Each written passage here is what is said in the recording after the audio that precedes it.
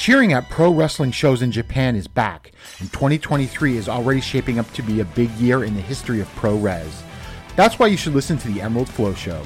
From the Royal Road to the Green Mat, Paul and Gerard take you into the world of All Japan Pro Wrestling and Pro Wrestling Noah.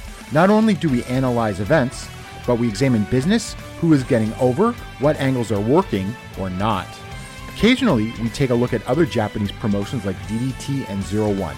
So if you're looking for more coverage of the world of Japanese wrestling, check out the Emerald Flow Show on the Voices of Wrestling Podcast Network, available on all of your favorite podcast apps. This podcast is a member of the Voices of Wrestling Podcasting Network. Visit voicesofwrestling.com to hear the rest of our great podcasts, as well as show reviews, columns, opinions, and updates across the world of wrestling.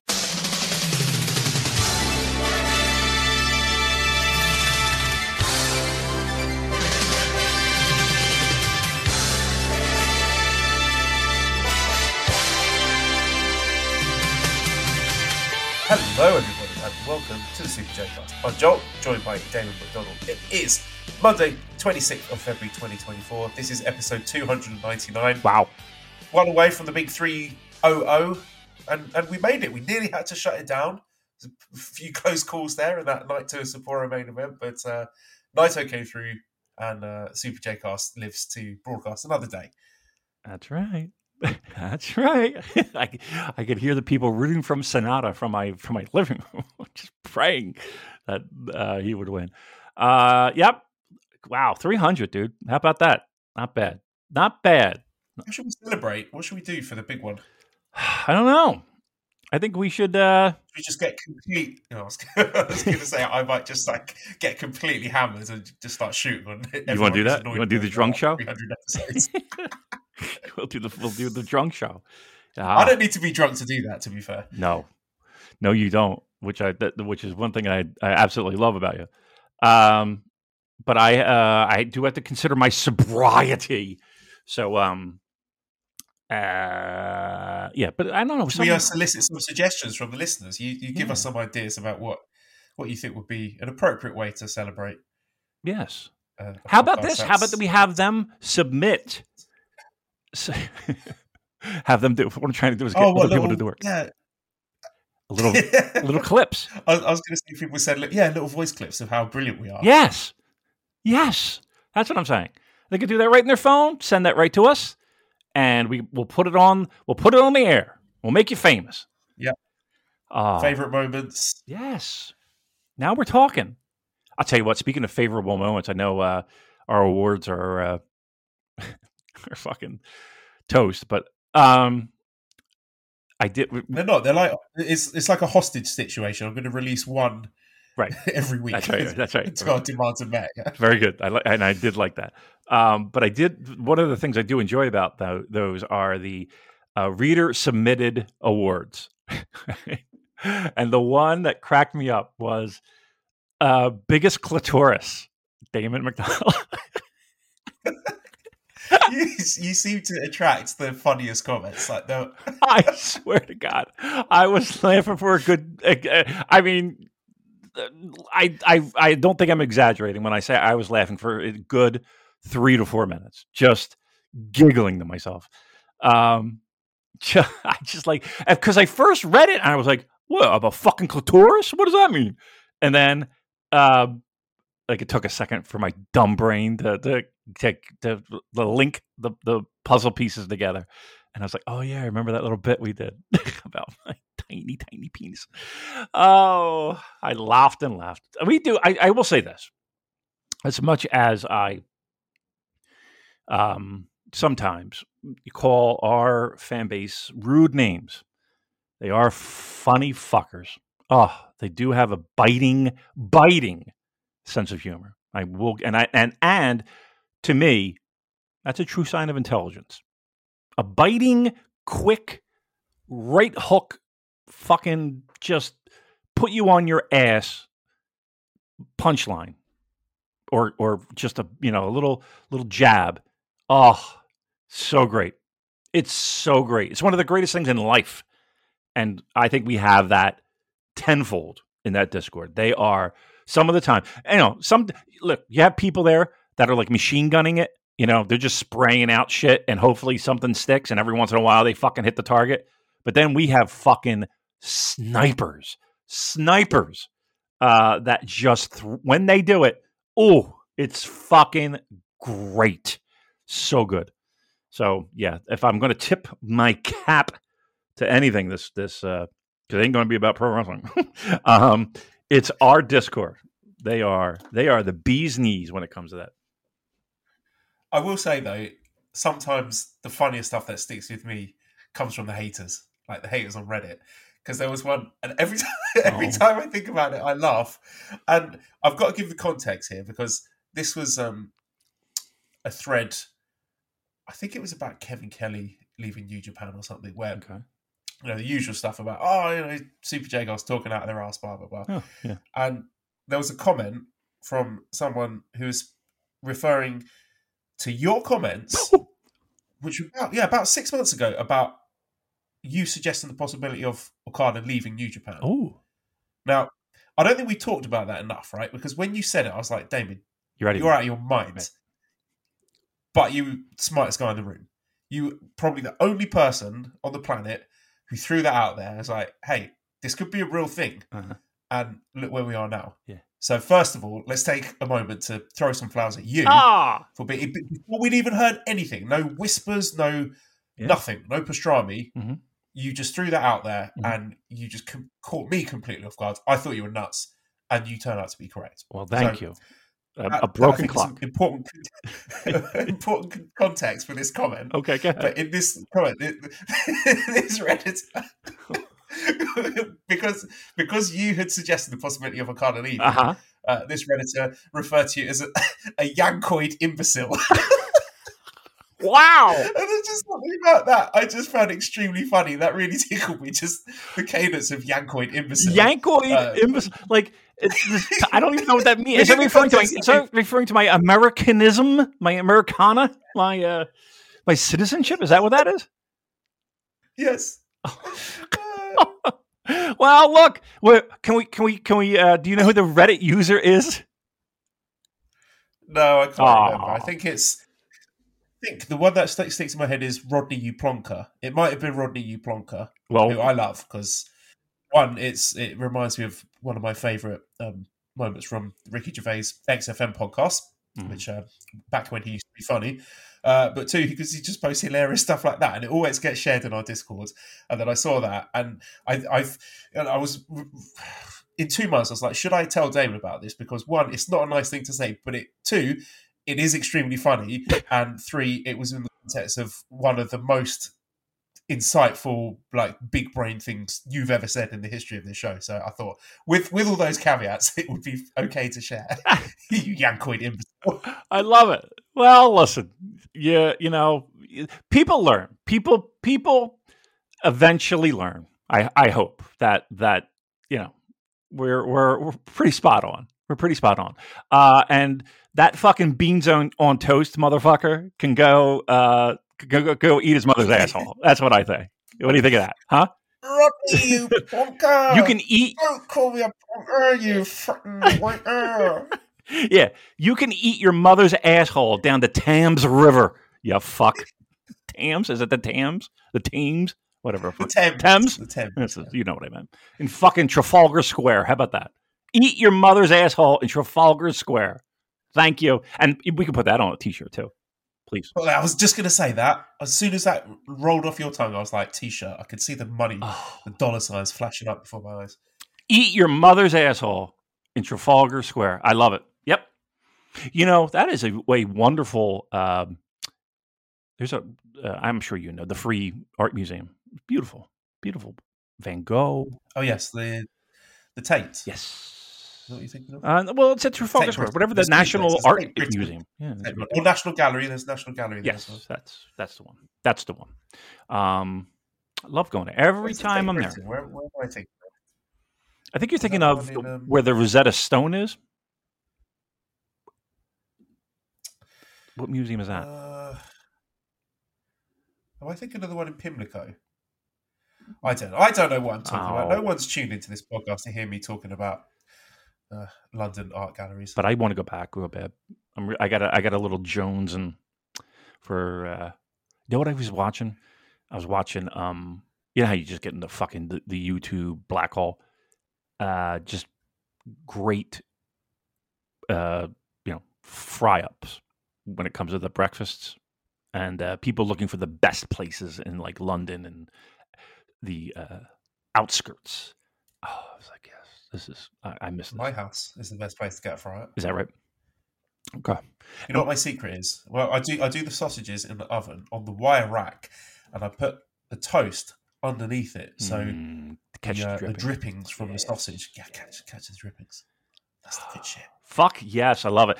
And I also what is it? The bacon buddies, buddies, bacon butter, yeah. Oh, fucking good. You know who had a really good one? And people, there's a place on what's the place with all the Indian restaurants? Like the whole street. Brick Lane? Yes, correct. And they pretty much tackle you to go into their restaurants. There was a right around there. There's a place, and it was open at like 2:00 in the morning. I was like, oh, and, you know, you've been drinking all fucking night. Yeah, there were a lot of fucking drunk people in line. That's for sure. They were great. That was, oof, fuck yeah.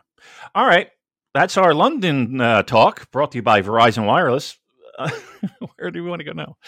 We got pro wrestling to talk about, Joel.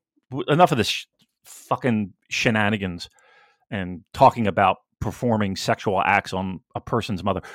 We have pro wrestling to talk about. We have specifically New Japan Pro Wrestling to talk about. So, Joel, why don't you, as we like to say, steer the ship? Where are we going first?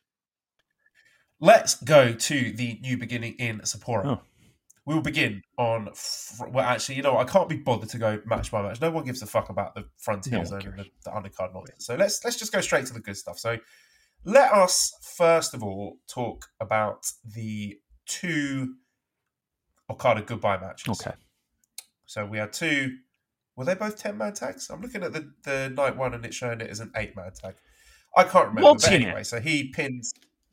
whatever it was, multi-man shenanigans. He pins Callum Newman twice. I mean, the matches were whatever. I did find it extremely funny at the end of the first match, right? When, 2 elements of this. First was Callum Newman, like, really trying to sell the Rainmaker. So he's, like, lying down in the ring after the match has finished and Akira's checking on him. And then Okada's just, like, staring at them like, get the fuck out of the ring. And he's got, you know, all his chaos buddies. He wants to do that thing where they're all sort of got arm in arm and sort of the spin in the middle of the ring. Do like sort of like, I don't know what you'd call that thing, a twirl of honor, a rotation of honor.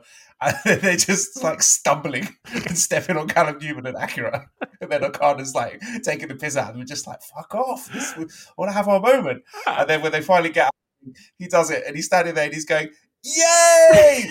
I don't know why. I just find that extremely funny. Like that's just going to be my dream memory. When anyone asks me, "What do you remember about Kazuchika Okada's goodbye?" It's going to be him with all his mates going, "Yay!" I know. And of course, the other bit being Great Okan with his guitar.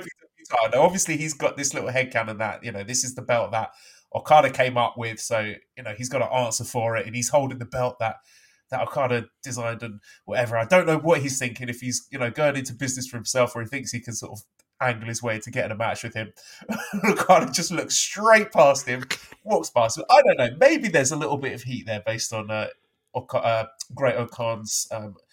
it's not much of a secret, is it? His infatuation for Okada's better half. Maybe he didn't take too kindly to that. Who knows? But that was very, very funny. And the 2 things that are going to stick in my mind for the Okada goodbye matches. I thought they were... I mean, look, the matches were fine. Nobody really gives a shit about the actual matches.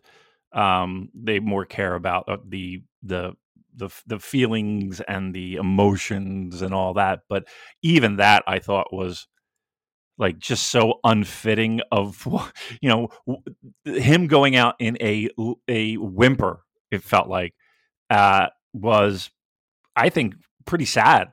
I know people want to try to compare 6-man, multi-man tags for these gigantic names leaving the company. And people tend to point to Shinsuke, I guess.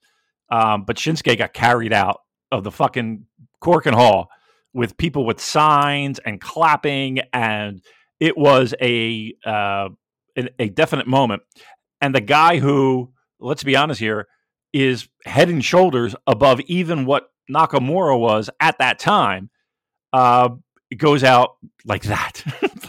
like there is a noticeable difference. You could say what you want about putting people over. You could say whatever you want about giving people the rub on the way out.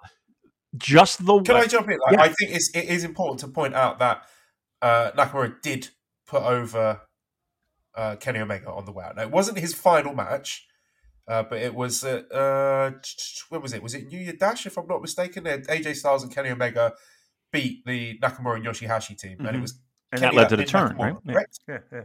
Yeah. So it wasn't his final match, but that was a month before he left. Yeah. You know, recent enough for everyone to remember it. So I don't think, you know, okay, they're all fucking about with their mates on the final match, but you are exactly right when you say the way that it's been received. You know, we didn't get a bunch of people backstage slagging off Nakamura when he left, if I'm not mistaken. No, none. He was taking pictures with everybody. Like every fucking faction had a picture with him in that locker room. Liger got pictures. I mean, everybody, you know, I don't know. To me, it felt night and day. It really did. Like, was anybody doing a great Okan bit to Nakamura as he's walking down the aisle? No. Was anybody slagging him off in the fucking backstage comments? No. Like, everybody. The Suji comments. So, we're going to talk about Suji later, but when he went up to Okada and just looked him in the eye and said to him, "Are you satisfied with the way you've left this company? Yeah.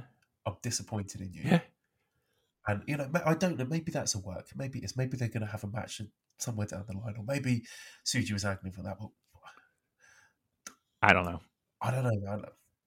It felt, like I said, this felt more like a guy, you know, just kind of saying, "Okay, salute everyone. Thanks for everything. I'm going to give you a little. I'm going to kiss the mat, and I'm going to see you later. See you soon. Whatever." Or not. Nakamura was like maybe it was because he was the first of.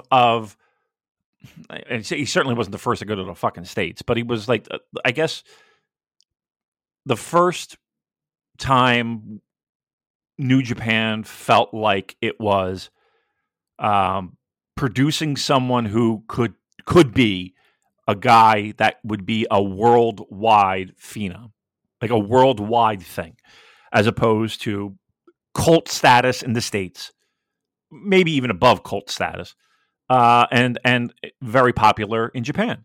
Like, it just felt like the first time, and it felt like this time it was, I don't know, it kind of felt like, well, we knew this was going to happen.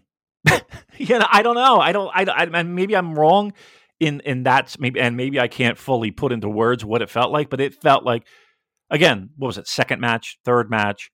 And after it was done, it was just like, okay. I mean, I know he had a little moment with Naito, but Which I should point out was edited out of the backstage comments and the highlights packages. really, So if you go on the live VOD, like not the live VOD, but you know, like the replay, the whole event, like the match and everything, it's still there. But backstage comments and the stuff on YouTube, nowhere to be found. wow. We remember a question about this. Louis says, with Okada's final match in the record books for New Japan, it seems not everyone wanted to wish Okada well on his way out. From Suji's comments after his match and backstage to the look he got from Taichi after his match, is this how we want to remember Okada on his final night? And our good friend John Carroll says, is every wrestler under 35 telling Okada how much they hate the way he's leaving the company because it's actually no big deal and everyone loved it? Was it opposite day for 2 days maybe? Yeah, no, we're hysterical New Japan fans and everybody enjoyed it. It was great. It was cool. One thing you've got to understand about New Japan pro wrestling fans, David, is that we love it when guys leave and don't put everyone over on the way out. That's the very thing. good. It's cool. We love it. Yeah, it gets us boners, man. Look, I don't think anybody was like really thinking that he was going to be putting over any of the fucking young talent. Just if you listen to our show, you would know that. And at a certain point, you just become resigned to that fact, and you're just like, okay, great, but it is what it is. The takeaway I took away from these two shows was it felt much different. God, English is my first language. It felt much different than, again, the comparable would be Shinsuke Nakamura, and it felt like it was a night and day scenario. And I don't think anybody would argue that if we're going with the pecking order of Japanese pro wrestling, you're putting Okada above Nakamura. You may like Nakamura more, but if you're being honest with yourself, that Okada is on a higher level and a higher rung, and just the way that it went out.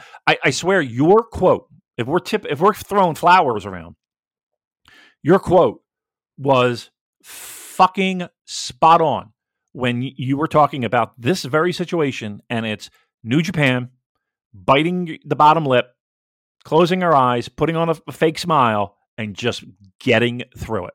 And that's exactly what it felt like to me. It really did. Yeah, and you don't even have to look beyond this show to see other examples of guys, I think, going out the right way.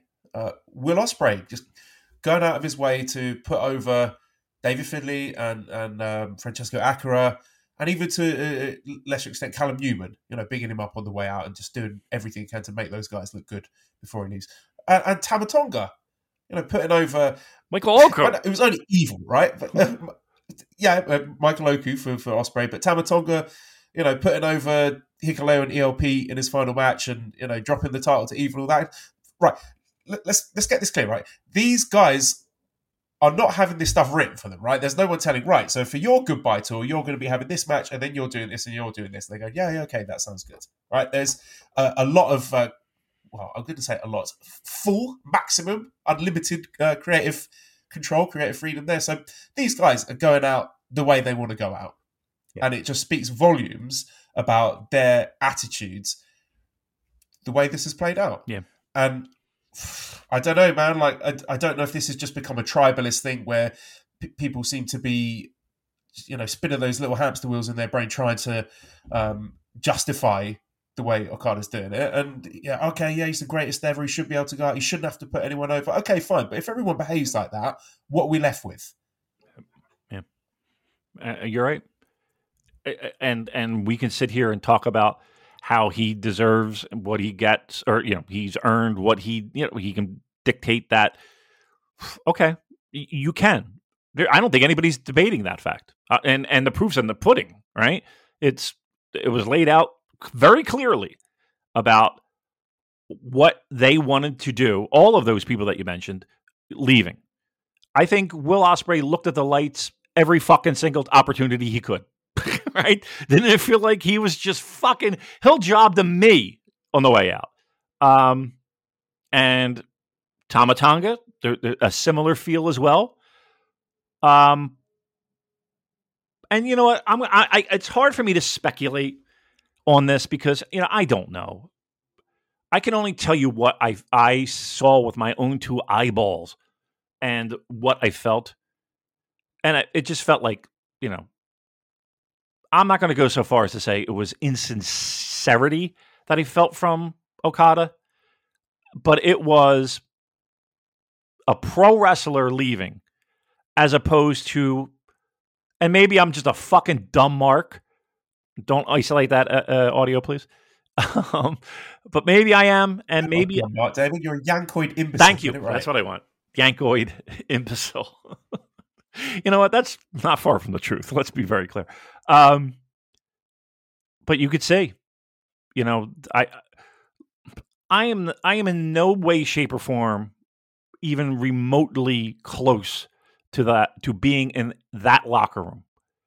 But I don't know. I just feel like the way that 2 out of 3 people left this company, I don't know. I just, I might. Embarrassing, David. Let's call it what it is. This is fucking embarrassing. It is. Go out of the company, being the greatest wrestler of all time for that promotion, going out in 2 multi-man tag matches, pinning Callum Newman. Right. It's a fucking embarrassment. Okay. Shame on him. Yeah.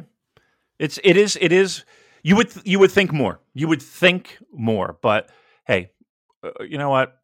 Who the fuck am I, right? But I will say this: if I see that, and I'm a pro wrestling promoter, you don't think that speaks volumes to a locker room? And here's the thing: it does.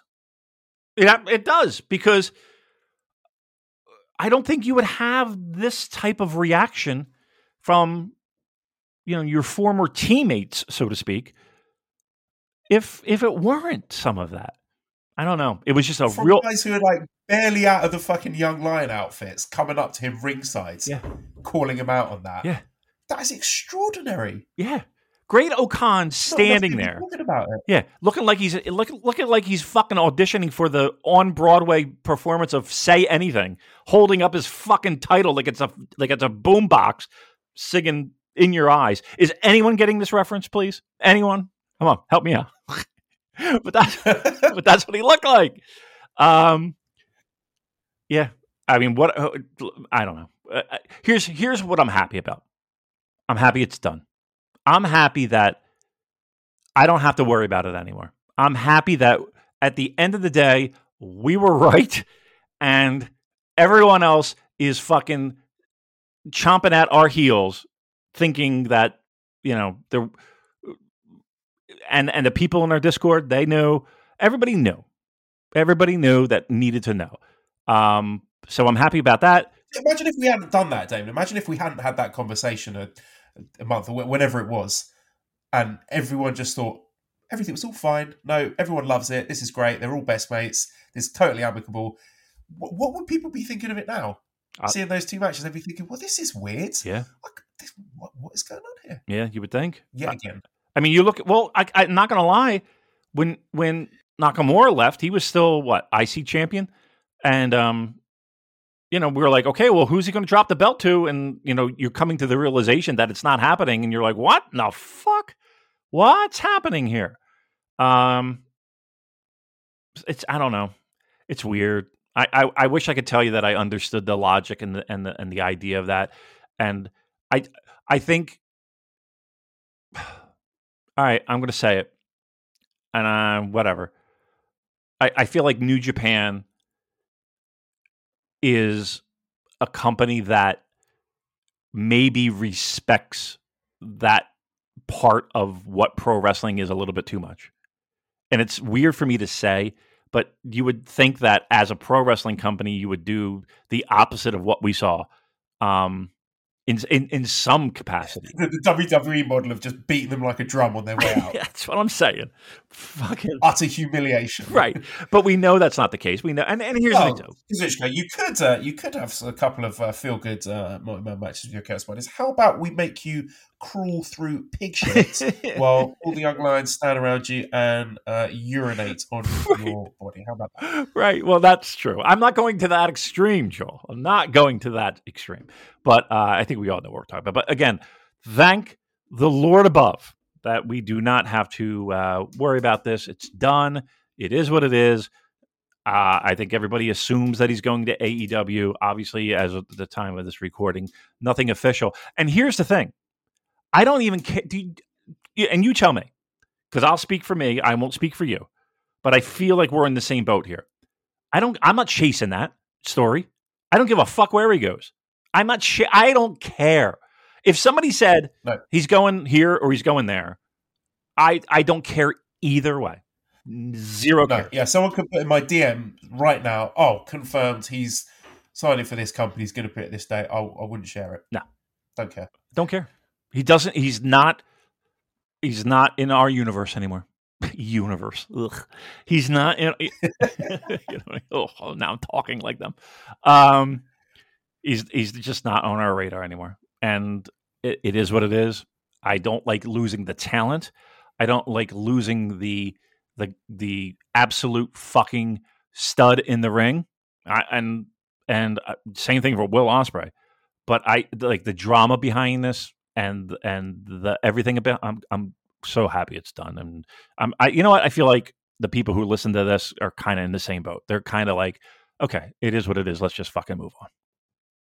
Yeah, I'll also get on with it. Okay, fifth match was the IWGP Women's Championship match, where the champion Mayu Iwatani got in a full successful defense against the challenger Mina Shirakawa, 12 minutes 28 seconds by a two-step dragon suplex. This was pretty good. I like this well enough, but I mean, I was led to believe that this was going to be like a leg match. That was Mina Shirakawa's thing, like she's going to work the leg and it's going to be all based around the leg. But then it seemed like she kind of forgot which leg she was working on halfway through, and then it didn't even play into the finish at all. So I was a little bit perplexed towards the end of it there. Slightly disappointed. This was fine. This was good enough. Whatever. It was fine. Your hype job though, I think you hyped it. I think your hype wasn't worth the match. Let's put it that way. You know what I mean? Like I was like, all right, here we go. Let's do this. Let's see what we got here. And it didn't feel like it lived up to the Joel hype. And look, can I be brutally honest? If we're being brutally honest, can we be brutally honest about this whole fucking IWGP Women's Championship thing? Like, do it or don't. Do it or don't. Do it properly or don't bother. Correct. It is one of these things that they'll dust off every once in a while and stick on, the first half of a show.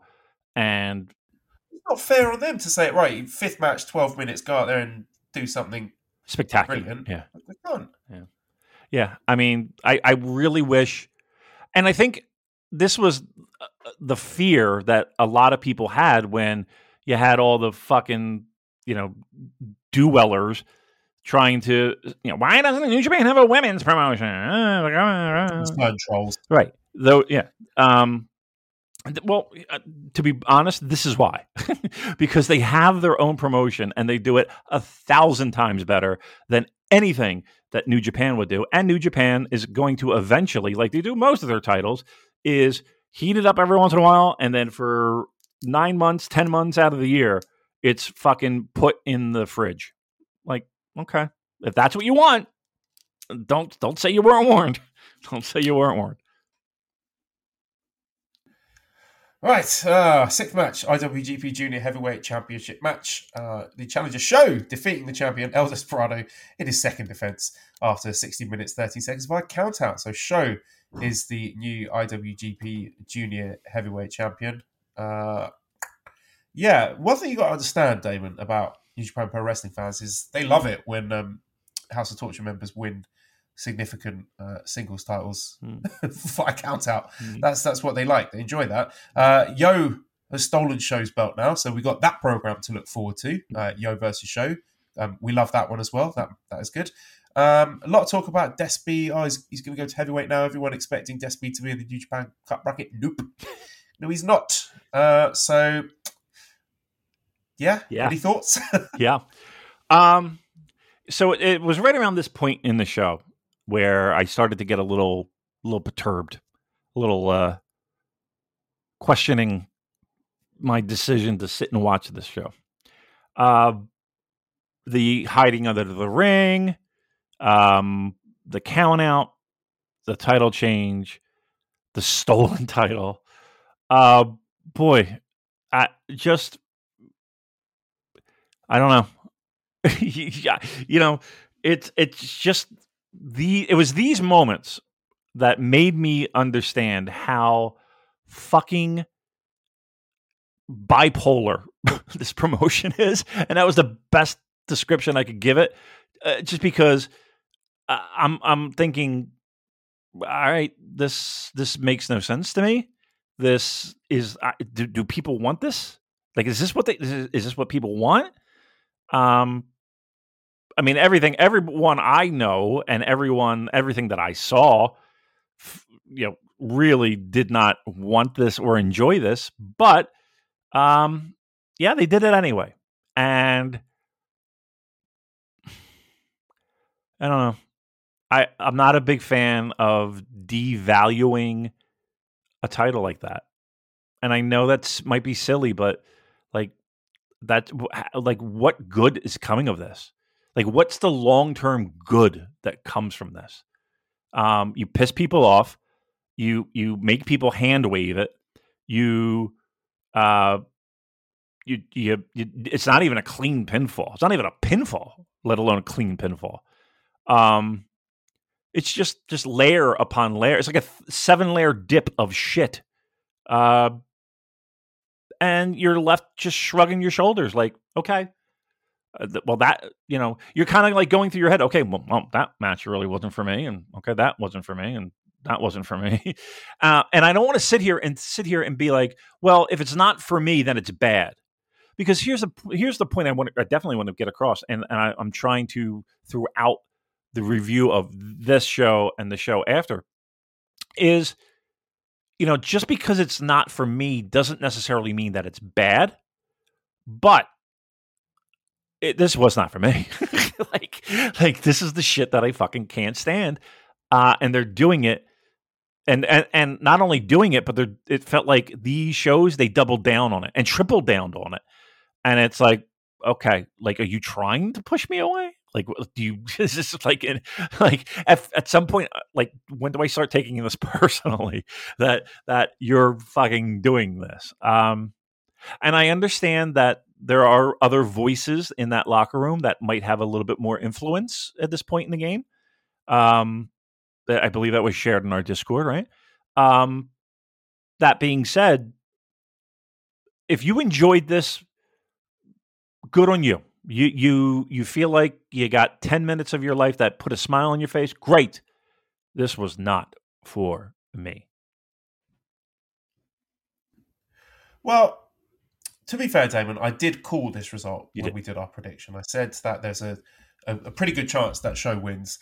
But I also did that with the caveat that if Show wins, then there's no way that Evil's going to win the next match, because there's absolutely no chance. It would make zero sense for New Japan to book 2 House of Torture, screwy shenanigan victories in major singles titles in a row. Mm-hmm. So that would just be preposterous. So, everything in moderation. I like House of Torture in front of a hot Korakuen Hall crowd, once a quarter, maybe a little comedy mid-card match in the middle of a big show to give us all a good laugh as the dastardly heels get their comeuppance, or maybe even sort of a dangerous run deep into a tournament to sort of threaten us around the semi-finals. That they might win the big one here, but then at the end of the day, it just doesn't happen. But so luckily, we move on to the Never Openweight Championship match where Shota Umino defeated Evil.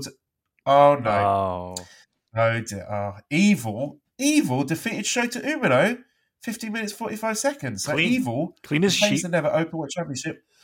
I dispute that. I mean, there was a lot of shenanigans. Like, the actual closing stretch was sort of. I mean, he pushed him into the exposed turnbuckle, didn't he? So I wouldn't say it was completely clean. But yeah, one thing you've got to know about New Japan Pro Wrestling fans is we love it when House of Torture win 2 major singles titles back to back on a big show. That's good. We like it. Yeah, that's, you know what? I got to be honest. I think to a person, I think you have to. You have to fill out a card declaring your fandom of New Japan Pro Wrestling. And there's a big box that says HOT ? Yes, no. And you have to hit yes. Got to hit the yes. Yeah, if you didn't like this, you're not a proper New Japan fan. So you should just... And you don't like having fun, right? Is that another thing too? You don't like having fun. Ugh. Drop dead. Well, do we need to be worried about Shota? I don't like his new haircut. That's not a good look. No. That wasn't good for my eyes to look at. And he just looks like a bit of a boob at the moment, because every time he has a big match, he loses, and he's like a little poor sad baby losing all the big matches. It's Evil, man. Never count out Evil, Joel. I don't know. After the big speech that he did, he beat Ren Narita in that match that I really liked at Korakuen Hall, and he gave the big speech on the mic at the end. I'm the next ace. I'm going to drag this company out of the gutter. I'm going to be the sunlight after the rain. And then Tama Tonga giving him the seal of approval. Yeah, you go and get Evil for me. You go and take him out, get revenge for me, and then. Shall I? Can I hit the? Yeah. You know, when I was editing the show last week, I know that you put that in there, but I synced up our audio, and then I was about to export it, and I was like, oh fuck, there's that. a soundboard thing to put in as well. Yeah. And then I was looking at it. Yeah. I Dan's was a like, professional. eh. Right. A big gaping silence. Dan's a professional. Look, I don't, when word got down that you were editing the show, I trust me, I didn't care.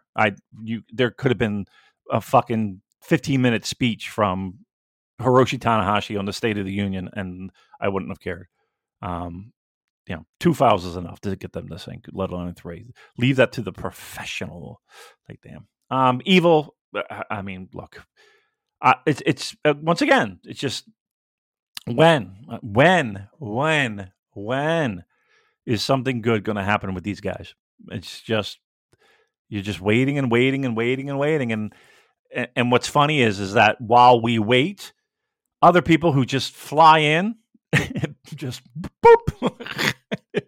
You know what I mean? Like, I think that's and I know we'll get there, but trust me, that is my biggest complaint right now is when for the homegrown guys, and we're just showing up and winning all the titles. All right, that's how we're doing this. Okay, great. Yeah, Gedo goes full sicko mode as we move on to the 8th match, NJPW World TV Championship match. So it took Matt Riddle 8 minutes and 35 seconds to win a singles title in New Japan via the Brostone move. And the thing you got to remember, Damon, is that New Japan fans famously love it when they put singles titles onto alleged sex offenders. They love that. That's good. Yeah. We fucking do cartwheels over that one. Look, it just goes back to what I was saying. Like 8 minutes. It took Matt Riddle 8 minutes to pick up a nice little piece of hardware, right? And guys that have been there for ages. So after the show, it's funny because I got texts from a few people that have fallen out of love with the New Japan Pro Wrestling, but every once in a while you'll hear from them.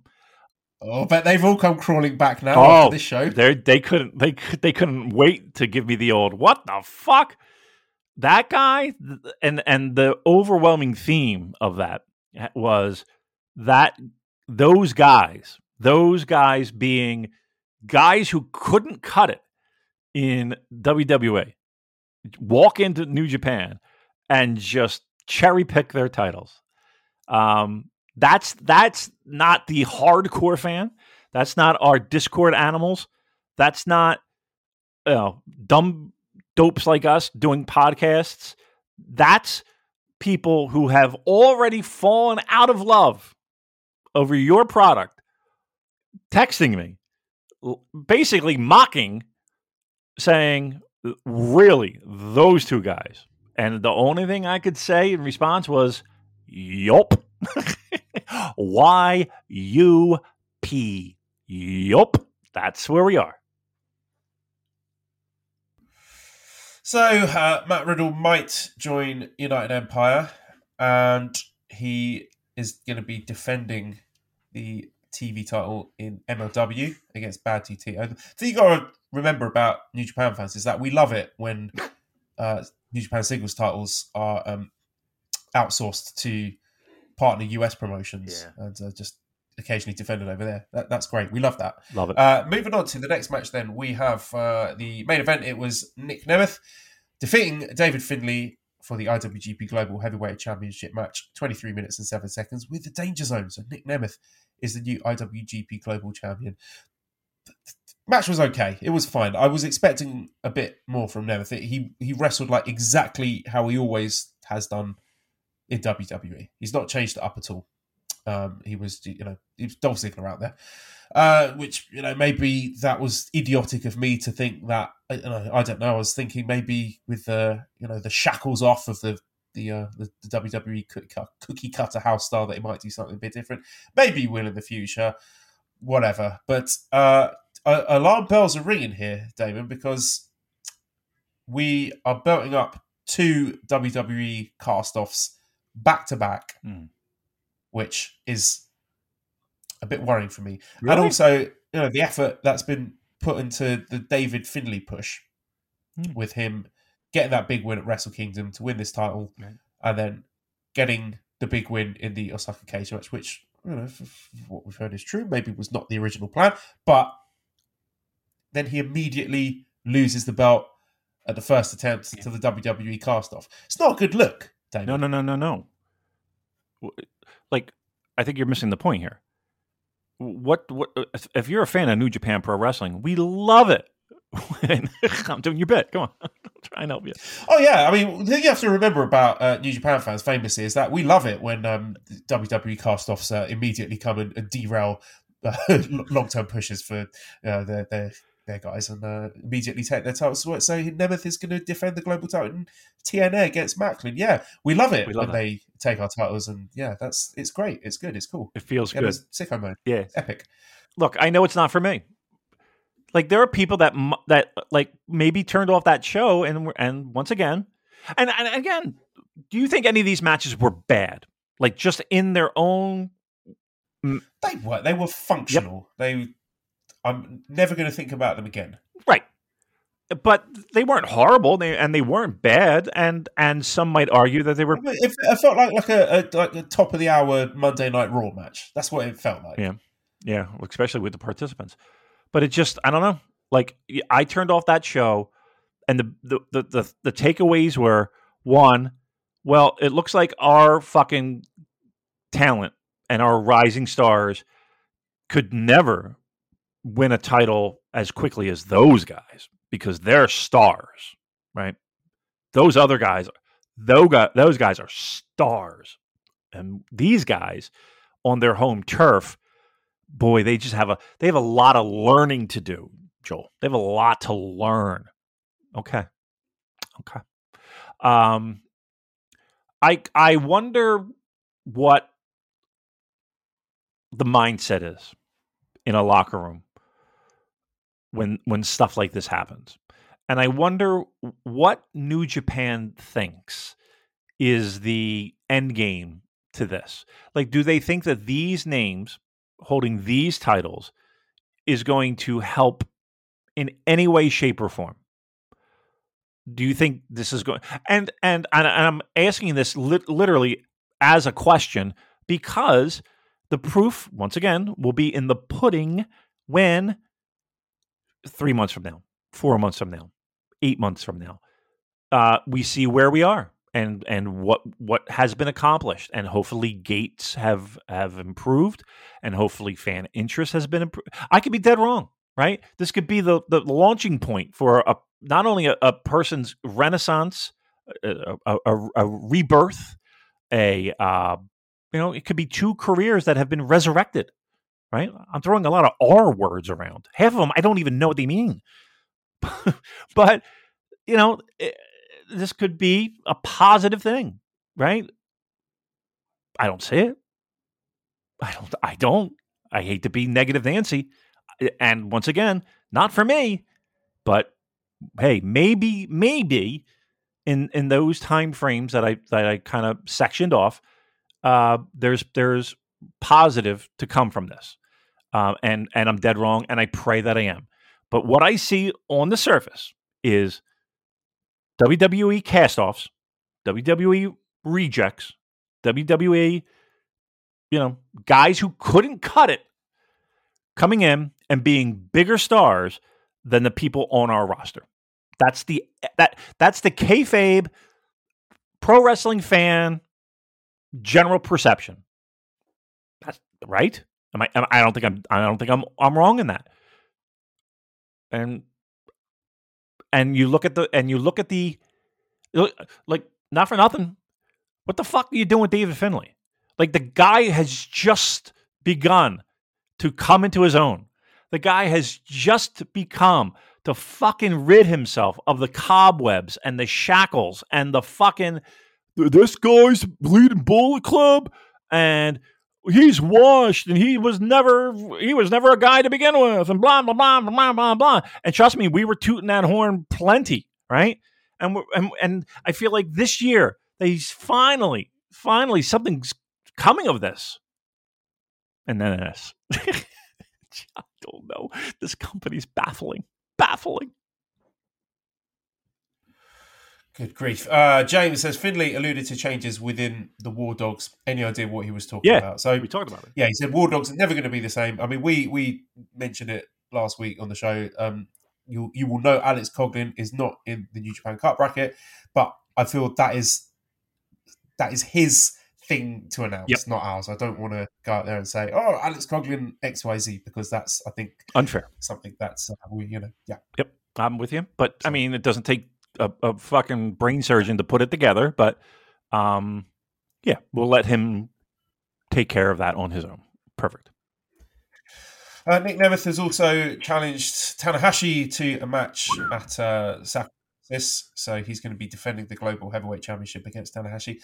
I'm also slightly alarmed at all these Tanahashi singles matches because I like him as much as the next person, but he should really be being phased out right now. And the reliance on him, I don't know if if they're leaning on him in terms of in-ring or to pop a number or people are asking to work with him, whatever. But to have this volume of singles matches when he is clearly reaching the twilight of his career is also quite scary. What can we stop? Can we less Tanahashi, please? Yeah, I hate to say it, but you're right. I really do. I hate to say it, but you're right. And like, how does a guy lose a title and then get a title shot? Can you help me with that one? Just because somebody says I want to wrestle you? We've got a serious problem here, Dave. We've got a serious problem with youth and making new stars in this company. And Okada's last singles match was against Tanahashi. We put the TV title, which was supposed to be for young guys, on Tanahashi. Now, admittedly, it's not on him anymore. And now we're going Nick Nemeth wanting to have a singles match against Tanahashi. Like, can we not see what the problem is here? It's very, very short-sighted thinking.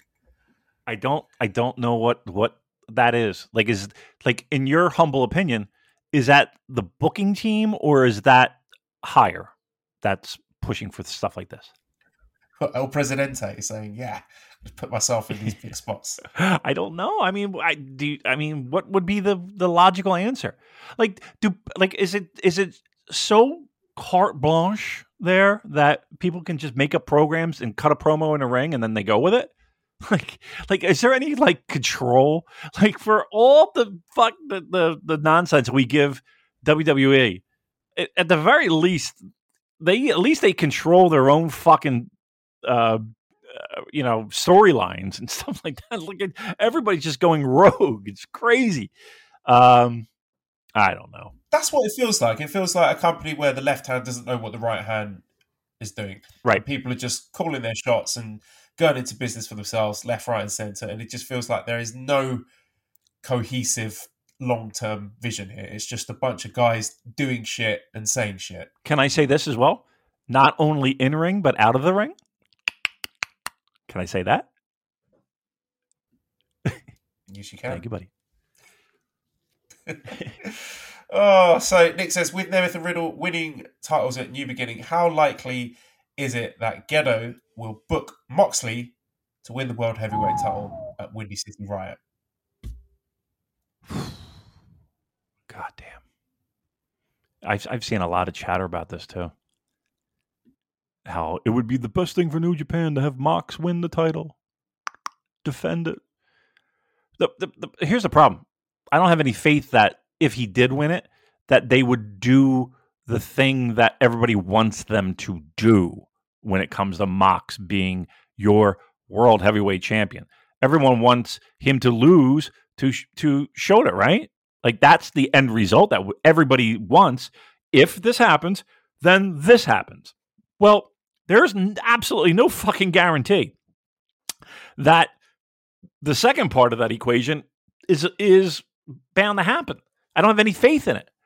And do you really want Jon Moxley as your world heavyweight champion? Like, just from a logistic standpoint, from a I don't know if I want that. Now, I will say this, the idea of him against Naito helped draw a house in Chicago that I never thought in their wildest dreams they would hit. But if we're being honest, that helped a lot in that happening. I can see why they would want to. Like, okay, let's put it this way: you got Matt Riddle and Nikki Dolph Ziggler winning titles out of the gate. Why wouldn't, like, what gives you any confidence that they wouldn't do something like this? Honestly, like, what confidence do you have going in that they wouldn't do something like this, especially in the US, especially given the fact that they don't really seem to give a fuck. And let's be truthful here. I don't think Naito's a long-term champion anyway. I don't think anybody does. Like, all this bullshit about, okay, Okada getting a ring and, right off into the sunset, we'll do, this is your promotion now, even though the guy's older than him, whatever. I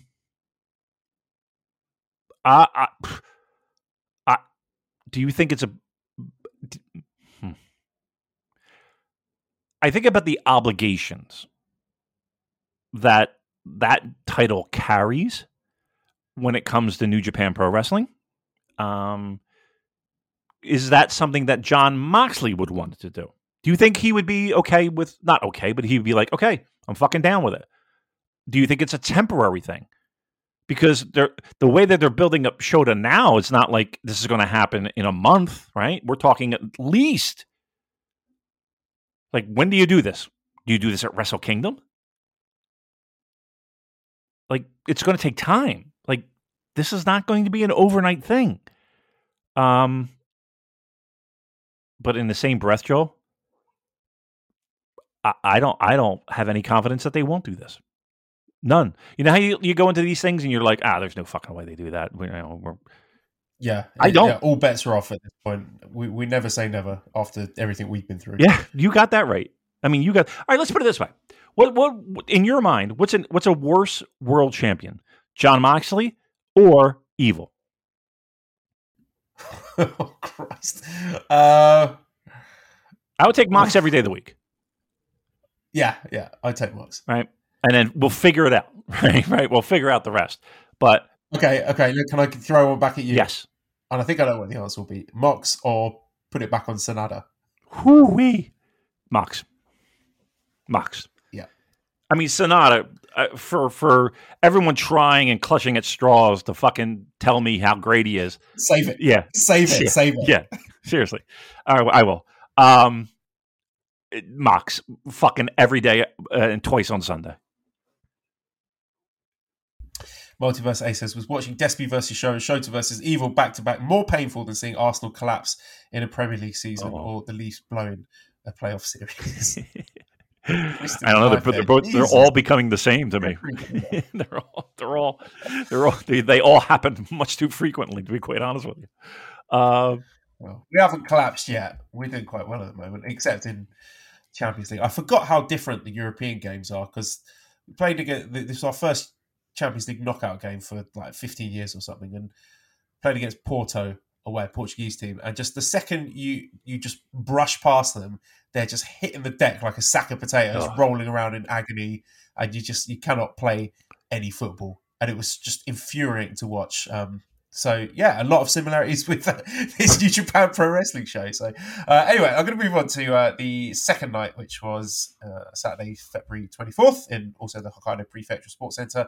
I'm going to skip along onto the third match, which was the Tama Tonga goodbye match, where Tama Tonga and Tangaloa shockingly lost on the way out. Tama Tonga was pinned in his final match against the team of El Fantasma and Hikuleo, 14 minutes, 4 seconds. Hikuleo pinned Tama Tonga after Godsends. Perfect. It's absolutely great. Wouldn't have changed anything about this. It was emotional. I liked all the little callbacks and the entrances and the gear and the music and everything. And the right finish, having Jado as the referee, just chef kiss. Well, I'm glad that this is like the Tama Tonga run is something I can look back on fondly now because he stuck the landing when it came to going out and doing business the right way. Absolutely zero complaints. Absolute professional. You'd love to see it. I do.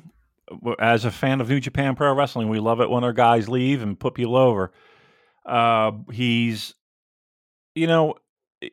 for a guy who's been with this company as long as he has been, he's certainly not going to be, as the pro wrestling fans like to say, the Mount Rushmore of New Japan Pro Wrestling, which is kind of funny in and itself, having a mountain carved U.S. presidents.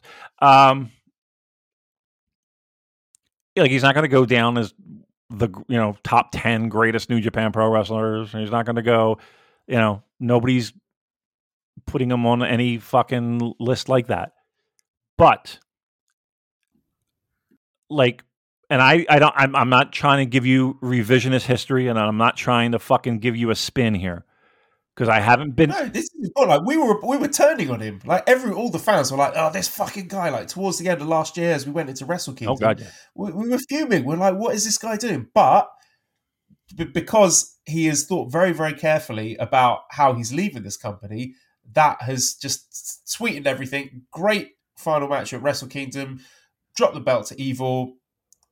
Good last match, done the right way, and that has, I think, dictated the narrative and the way we're going to reflect on Tama Tonga. I think you're right. I mean, I hate to be that way, and I hate to be that guy, but you're right. Like, if the last thing I remember of Tama Tonga is this, then you can't think anything but praise.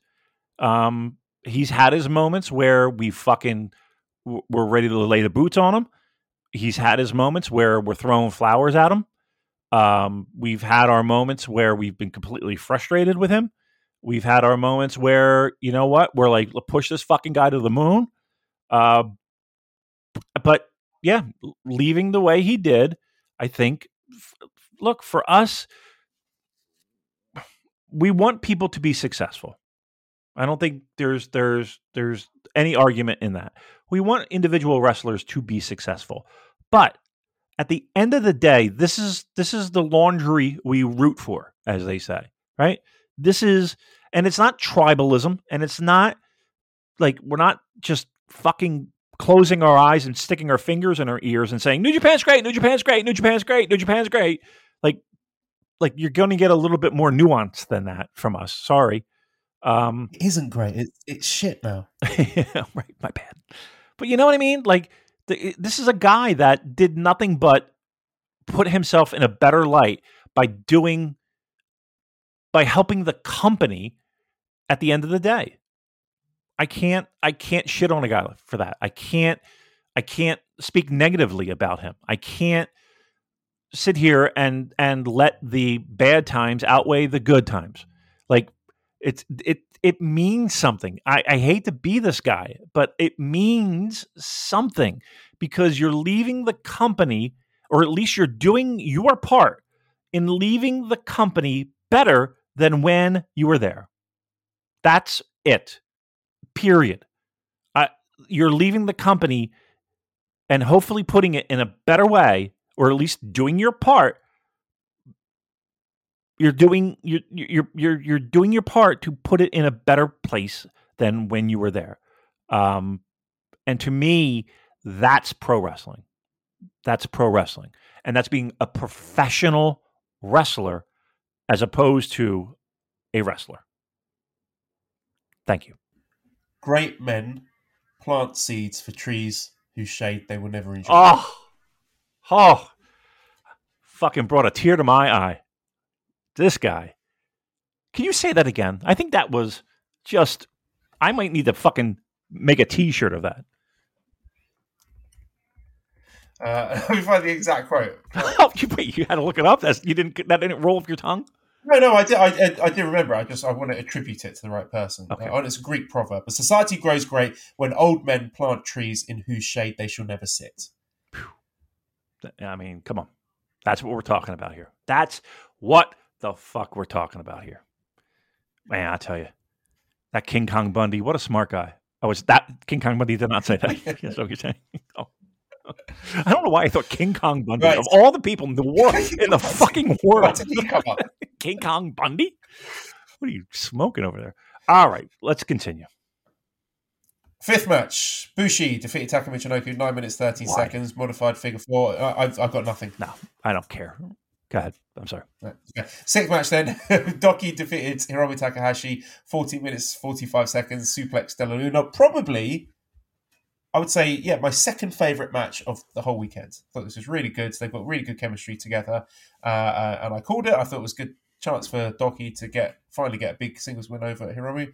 And he did. I don't know what's next for Doki, if he's going to get a little singles push, or if he's going to challenge for that junior title somewhere down the line. But this was good stuff. And this is where I started to think, wow, booking good Japanese wrestlers against each other in good professional wrestling matches with good finishes, they could be onto something here. Revolutionize the thing, right? Yeah, I am in agreement with you. I did enjoy this. How about that though? Like the idea of, well, first of all, is this going to go anywhere? Right? You would think it would, but now we're stealing titles to get title shots, right? Like if I have any professional advice for Doki, it would be, hey, just get on a microphone and challenge him. Because I appreciate the fact that you won this match, but just challenge the champion. Just get on the mic, because you didn't have to go through all that, or steal a title, because apparently that works too. But a clean pinfall, wait your turn, son. I love it. All right, what else we got?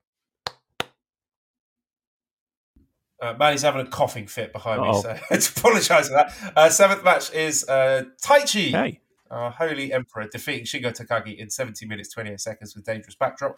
This was my favourite match of the weekend. Again, good wrestlers, good matches, good finishes. Well done. More of this, please. Yum, yum, yum, yum, yum. I'll gobble it up. Really good stuff. Now, I will say one negative thing about this match.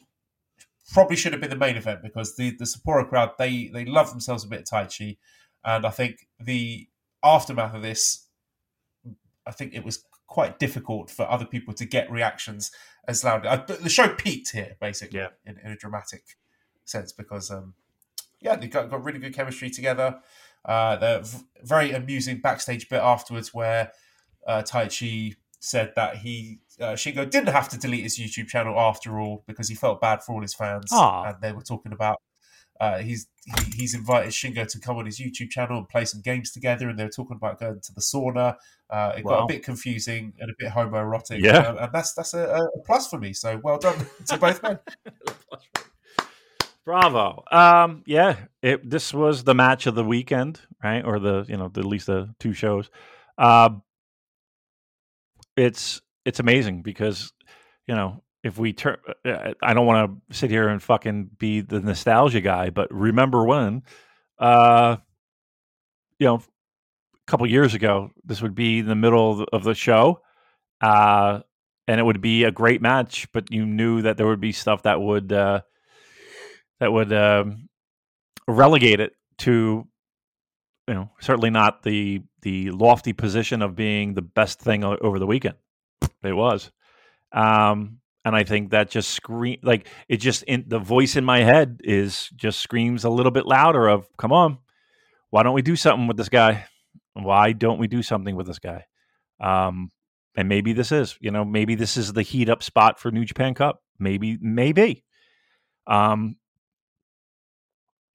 the only thing. I mean, that's a hope at this point. But yeah, they do have wonderful chemistry, those two.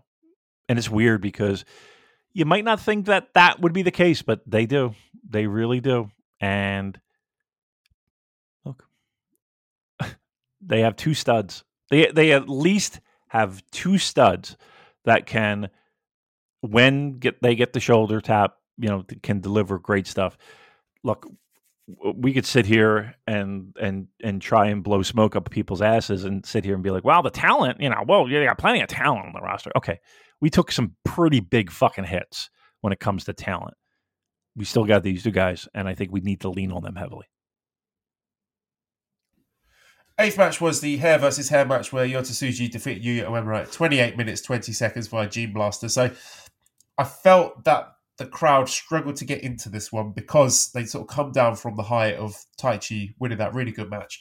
And it wasn't dynamic enough to win the back. So they were struggling against that. Okay. I think maybe with retrospect, with hindsight, they might have rearranged the order. I thought the match was good. I liked it. I saw a lot of criticism for this online. A lot of people saying they thought they shit the bed or whatever. I think it was too long. And I'm mainly looking at Yuya Uemura here because this was his second singles match since he re-debuted from Excursion. His first singles match was also against Tsuji at Wrestle Kingdom.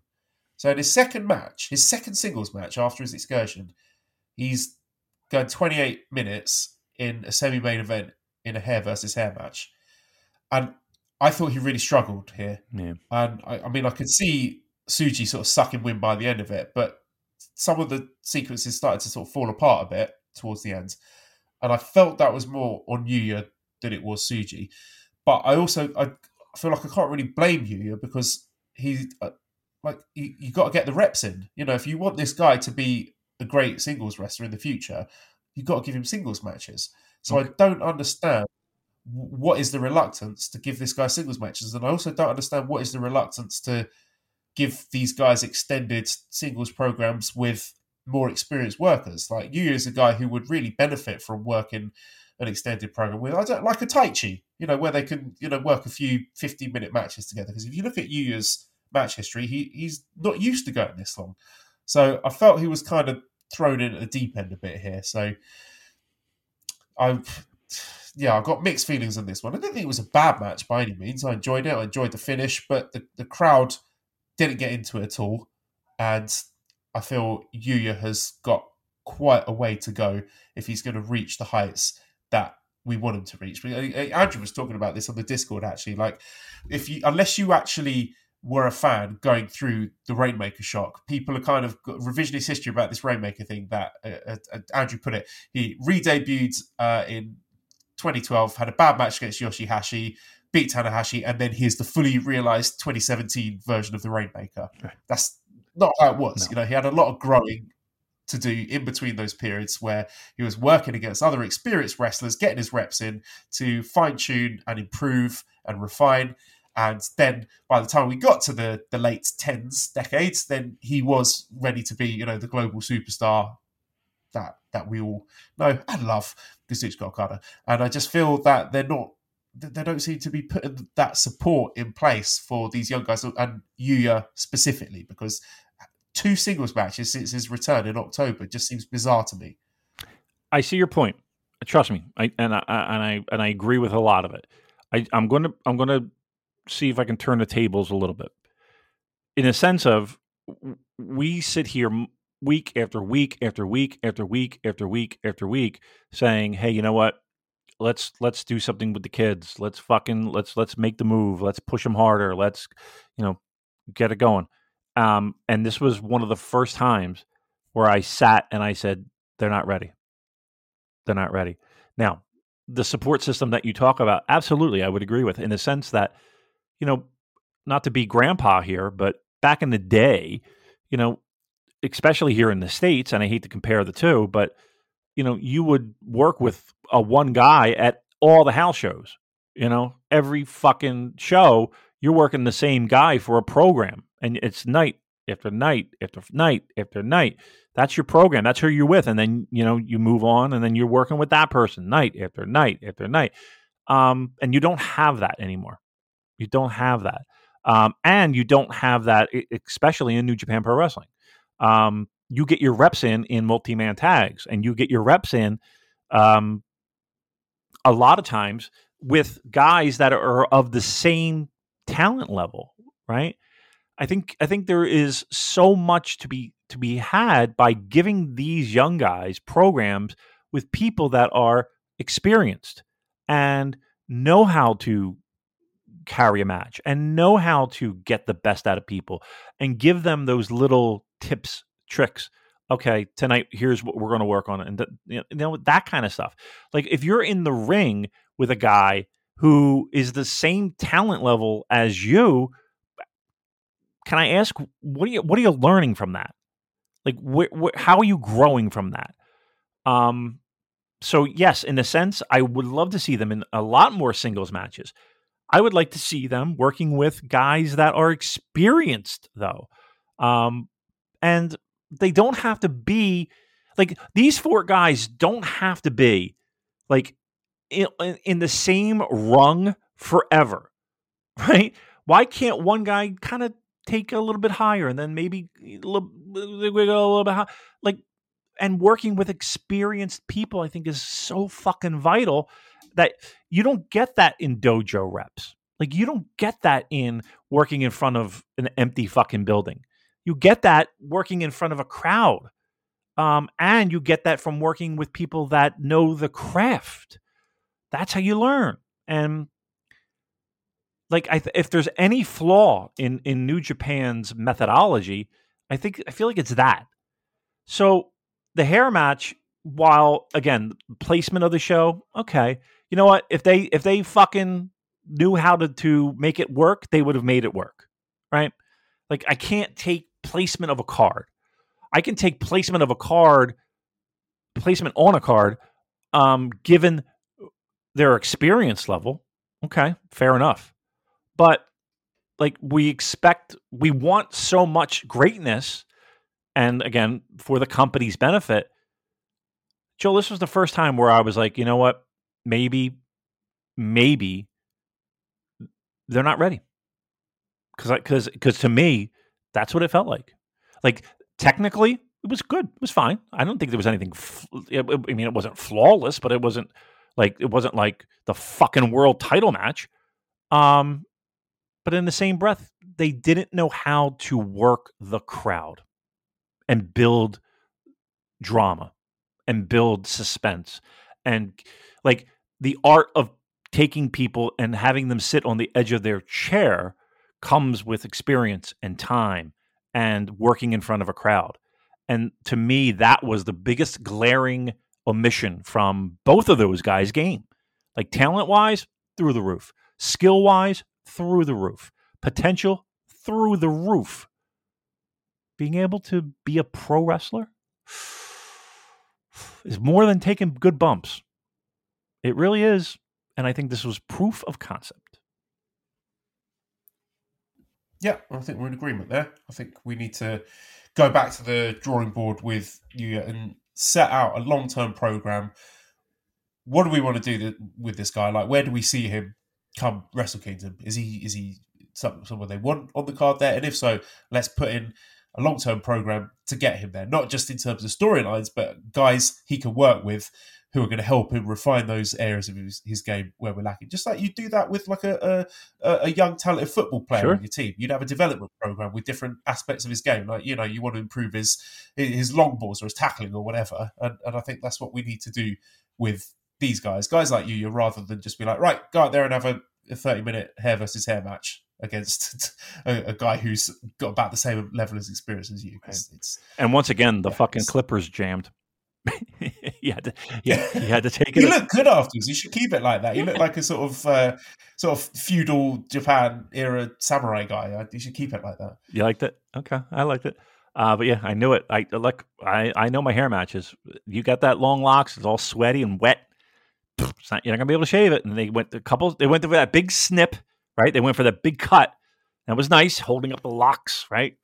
And then they went to the shaver, and I was like, "Oh, here we go. It's not cut short enough." And well, until he grabbed it, and he did it himself. He looked like tried to give himself the old Road Warrior Hawk look.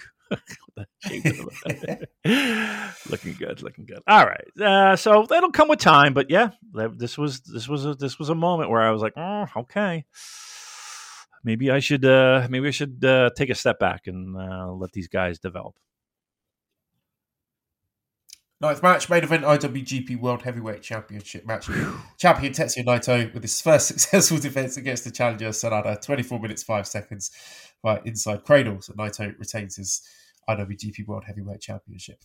Yeah. This was good up to a point. I think it was sort of trending better. I was enjoying it more than the Wrestle Kingdom match, but then just completely went off a cliff towards the end. And I don't know what happened. I'm not comfortable attributing the blame squarely at one of them. But okay, this is what I observed was a sequence where I think Sanada was supposed to reverse or counter a Destino attempt, but he just bumped for it anyway. And then Naito was like, fuck, you weren't supposed to do that. And then they were just sort of lying on top of each other for quite a while, trying to get the match back on track. And then the finish with Naito going for that tornado DDT off the ropes transitioned into an inside cradle. And just Sanada could not get himself over to get his shoulders on the mat for that. So they fucked that up. And then They? I don't know what. I just want to make sure I'm clear. They fucked it up? Okay. Go ahead. Well, Naito missed the rope. He didn't land the rope as he did. So they ballsed it up and then went back to the exact same sequence. So, yeah, I'm assuming that's how the match was going to play out. And they screwed it up and then they just tried it again. Not acceptable. You can't do this. Not for your World Championship main event programs. These are, supposed to be the top two guys in the company in a kayfabe sense. You can't do this. This is embarrassing. Yeah. And if it was just a one-off, you think, okay, that's unfortunate, but it's a pattern.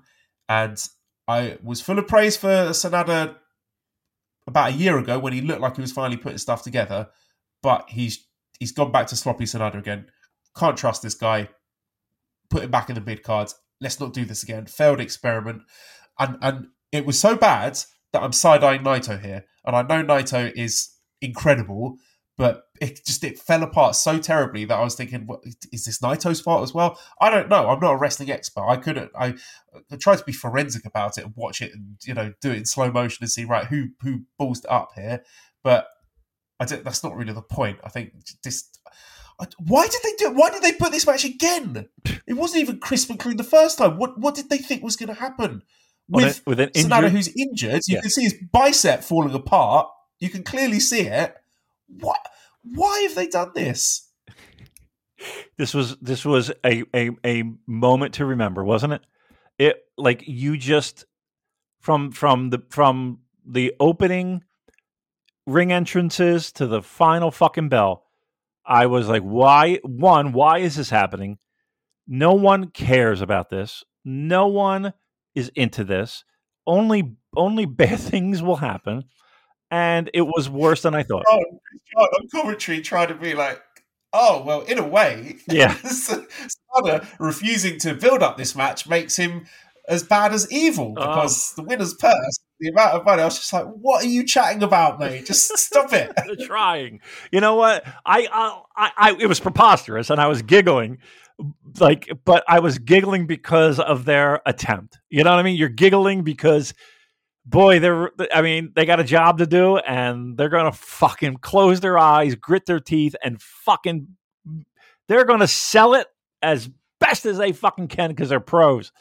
I love it. Why? There's no accountability in this company. No one's going to be on the. We thought you made Sanada sound bad. Then no one's listening back. Since no one gives a shit. Everyone just does what they want in this company. Call him out. Just say he's dropped the ball. He's failed to build up the main event. This is his last chance. And if he fucks this up, then he's going back to big card obscurity. Just call it like it is. It will be better. It would be, but here's the problem. Like you're paid to be. Your main job is to get over wrestlers and get over storylines and get over whatever the strong points of a pro wrestler are, right? So I get it. You go into, okay, this is what I know, and this is the core competency of my job description, right? So you just fall back on that. Like when it just falls apart, like what are you going to do? Like I can't. They're trying. I blame. Here's the thing. I don't even blame Sanada. I don't. It's just Sanada being Sanada. Yes. What did we expect to happen? Thank you. Like, you don't get angry at the baby for shitting itself. Right. It does what it does. The problem is putting the baby without any pants on in the middle of the fucking deli while it shits its pants. That's the problem. That's where I have an objection. Because that's exactly like there's no parenting.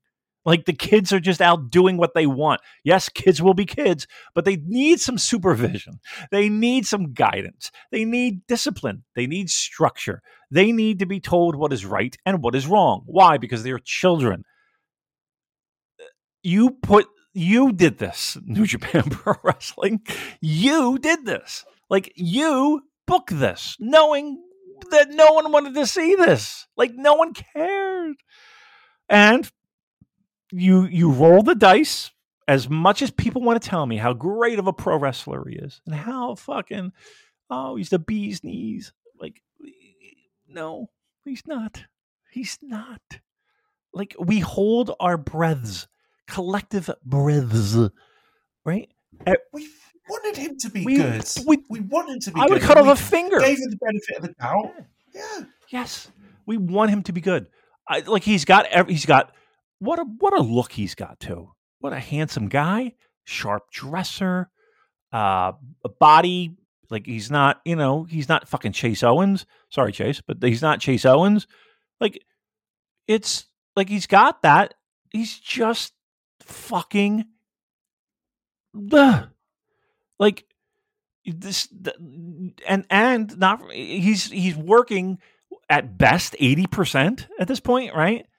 Like, it's just mind-boggling. This is a company that has absolutely no problem switching up a card to fucking make sure Okada gets what he wants. But you can't fucking say, okay, you know what? This guy's hurt, and we're going to pivot to something else. Like, you're going to bring in guys from WWE, have them win your titles, but you can't pivot here. It just made no sense. It made no sense.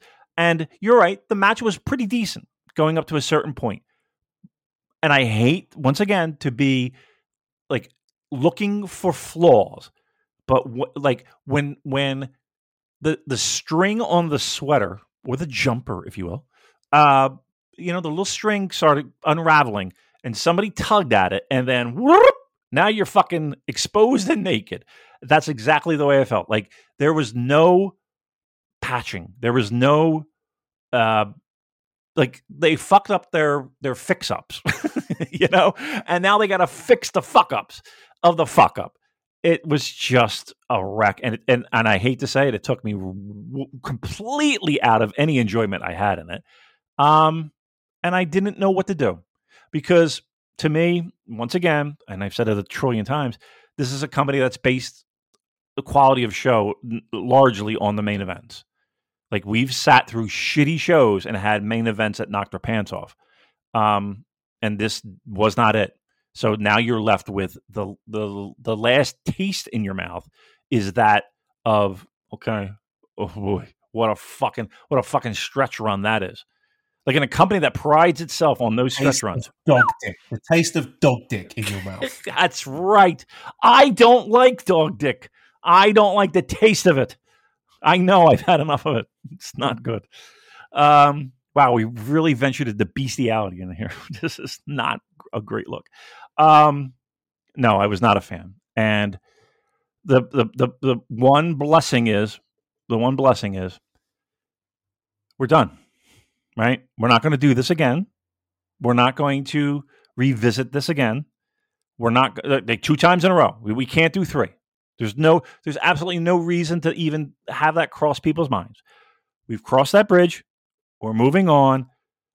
This weekend, these 2 shows might go down as some of the worst New Japan Pro Wrestling shows that I've had the privilege of watching in modern times. This would rank kind of up there where,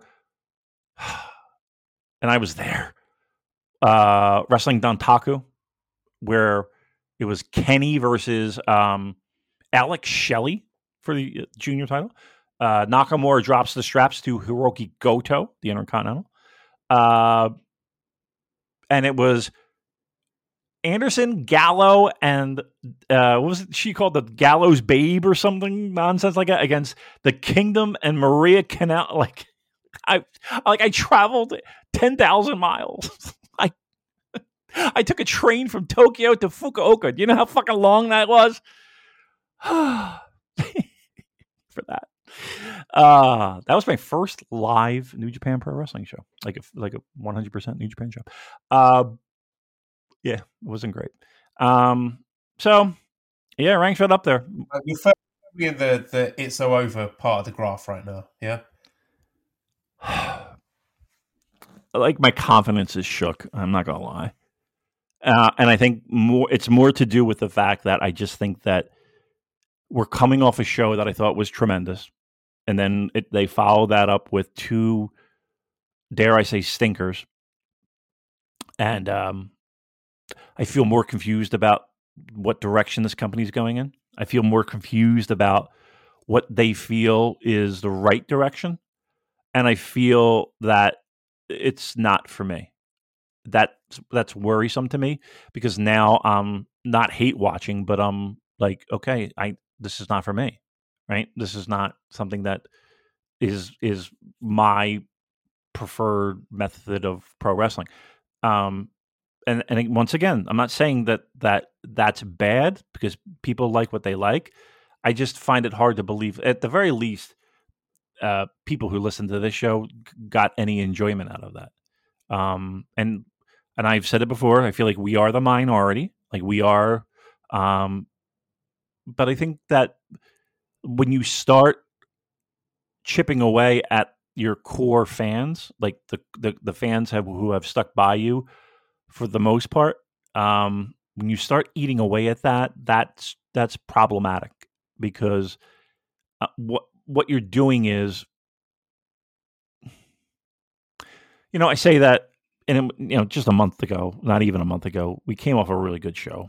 So I don't know. Like it's just confusing. It's just a fucking split personality promotion at this point, and I can't get a handle on it.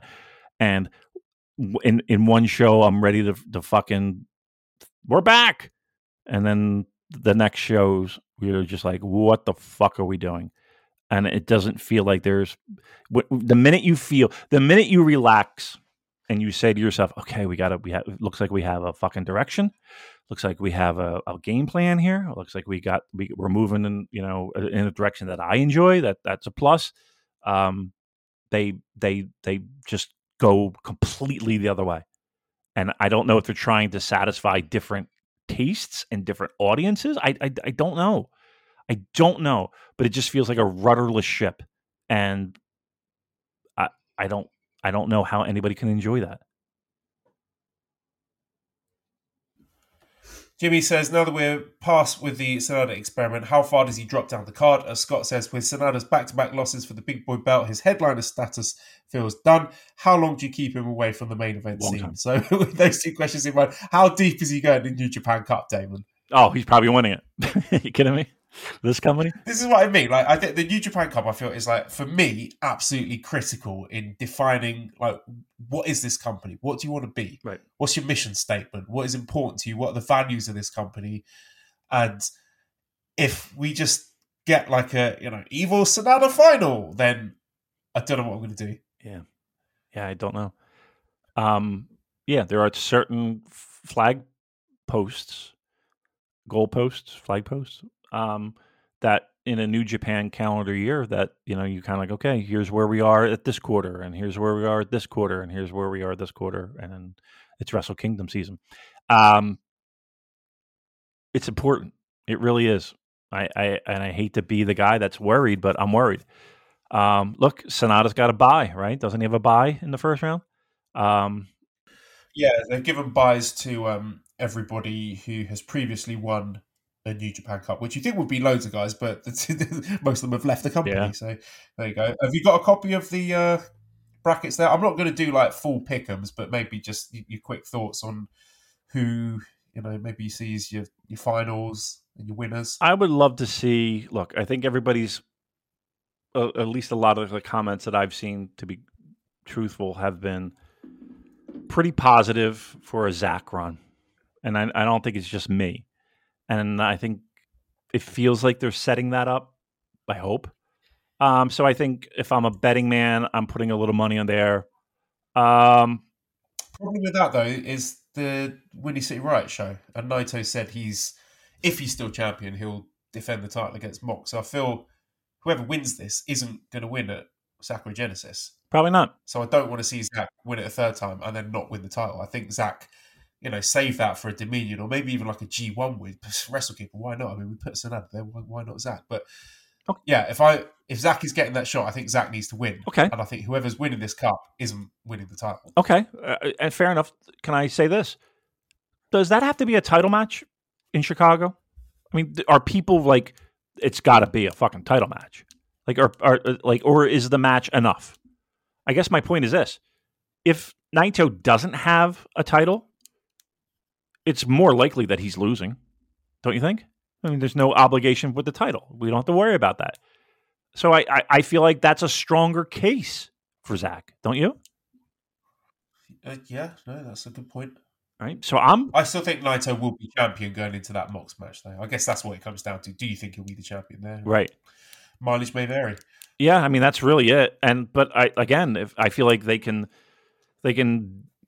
once again, Mox is not losing much, right? Right, and for Mox to lose, it would probably have to be a title defense, right, for Naito because of the politics involved there. But that also does strengthen the case of him winning the title. I think it's an easier solution that's to say, okay, you know what, Zach, you're winning Cup, you're winning the title, you're breaking the streak. Here we go, and then we'll fucking fly Naito out to lie down the Mox in Chicago. I don't think anybody's got a problem with that, right? Yeah. I'm going with it. What the fuck? Why not? What do I got to lose? Yeah, I mean, that's the important thing to remember when you are doing your pick'ems for New Japan Cup, is that you, listener, are probably putting more thought into it than the booking committee is. So probably, right. Don't worry about it. You know, everyone's doing this very carefully crafted. Oh, well, this one's set up, so you know these guys are tag champions. So if he gets pinned by him, then that's going to set up the next tag problem. No, it's not. You don't think Toriano's sitting at the bar mapping out his brackets? You don't think that's happening?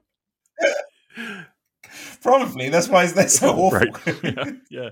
You're probably right. He's probably had a couple fucking pops on him doing his brackets. Here you go, Ghetto. All right. What else we got? What else do you want to talk about? Okay. Method 95 says, given that NJPW apparently can't keep hold of valuable foreign talent, Kevin Knight. So yeah, Kevin Knight, he's just quietly slipped through the net and working full time for TNA now, and I'm sure he'll be back in New Japan to work best of the Super Juniors. But that was a disappointment. Should they recruit young wrestlers from around Japan instead? Like they can still build up their own young lions from the dojo while also plugging in young lads with experience right away. I mean, they are trying to do that with their dojo, but the systems that have in place is, there is.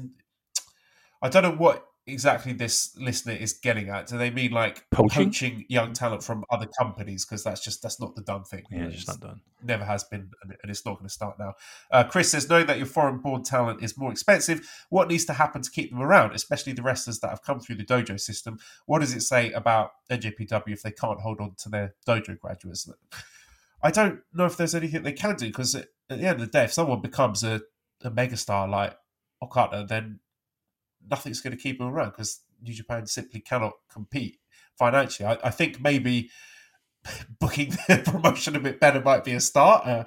I think there's a lot of stuff that we've heard that maybe make it a less than desirable place to work in terms of just communication and cohesion between Bushiroad and the New Japan office for a start with. That is something that if it was a bit more harmonious, that might have an effect.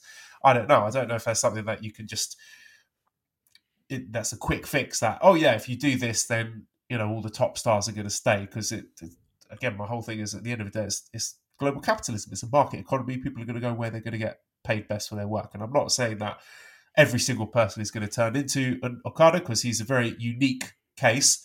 But what I found alarming about him leaving is that he is the guy, like the ace of the company, gets all the preferential treatment and presumably getting paid as much as any of the other domestic roster members are. And if none of that was enough to keep him around, then anyone can go. Right. And I'm not saying that, like, fucking Uncle Paul is sitting there, watching New Japan shows now. I don't think he's poaching just any human being on that roster. But, that's a once in a lifetime talent that people are fighting for. You would be silly to not throw your hat into the fucking ring and be like, okay, here's my best offer. You would be dumb to do that. And I feel like we have a long time to go before we get a talent that is, of that caliber. But I think one of the biggest problems is pro wrestling has changed so much in the sense of everything's available to everyone. Whereas before, you would have guys who would work New Japan because, they needed a change of pace. They needed a big payday, or at least a bigger payday than what maybe they were receiving. Maybe they wanted a lighter travel schedule. I don't know. But, you take a fucking guy like Hercules Hernandez, for crying out loud, found tag team championship gold in New Japan for a little bit in the 90s after his WWE run when he was fucking terrible. But the problem is that nobody saw that, right? People who got tapes did, and you might have watched some of it after the fact, right, on YouTube now. But, remember, we didn't have YouTube back then, and we didn't really have access to television with New Japan Pro Wrestling being broadcasted on it. And we certainly didn't have streaming services that at your fingertips, you could fucking load up any fucking New Japan match. Well, maybe not any, but you get my point. It's a different time. You could go to Japan and hide and still make bank and be a star and headline shows and all of that. I guess my point is this: like, a talent is not going to be able. You're not going to be able to hide a talent, and if a company really wants somebody and they have the means to get them, I think it's absolutely on the table. Look, some people aren't going to get this reference. I apologize, but go fuck yourselves. They traded Wayne Gretzky, right? Right? He got traded. Anybody can be traded. Anybody can be traded. And anyone can sign anybody if the price is right. If the price is right.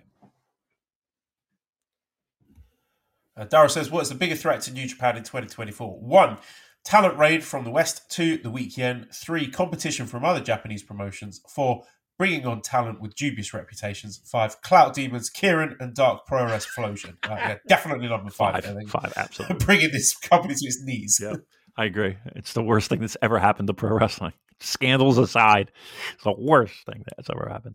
I know we're joking and we're being silly gooses, but I think all the above. I don't think there's I think all the above, to be honest with you. Well, we do have questions about the anniversary show, but I think if we record around this time next week, we will be able to give it a full preview. I'm just going to read the card to you, right? So this is coming up next Wednesday, March the 6th, in Ode City General Gymnasium. We've got Honma Atangaloa against Great O'Khan and Jeff Cobb. El Phantasmo Hikuleo against Mikey Nichols and Zack Sabre Jr. That's not bad. Despy. Oh, by the way, I forgot to mention Despy says that Strong Style is officially done. So we've got Despy, Tomohiro Ishii, Hiroki Goto, and Hiroshi Tanahashi against Bushi, Hiromu, Tsuji, and Shingo. Okay. That on paper sounds great. We have, fourth match, Callum Newman, Francesco Akira, TJP against Gedo, Gabe Kidd, and David Finlay. Okay. Listen, we know who's lying down, but and somebody's got to, but okay, that should be pretty good. Fifth match, Doki, Yuya, Taichi, Sanada against Dit Togo, Kanemaru, Ren, and Evil.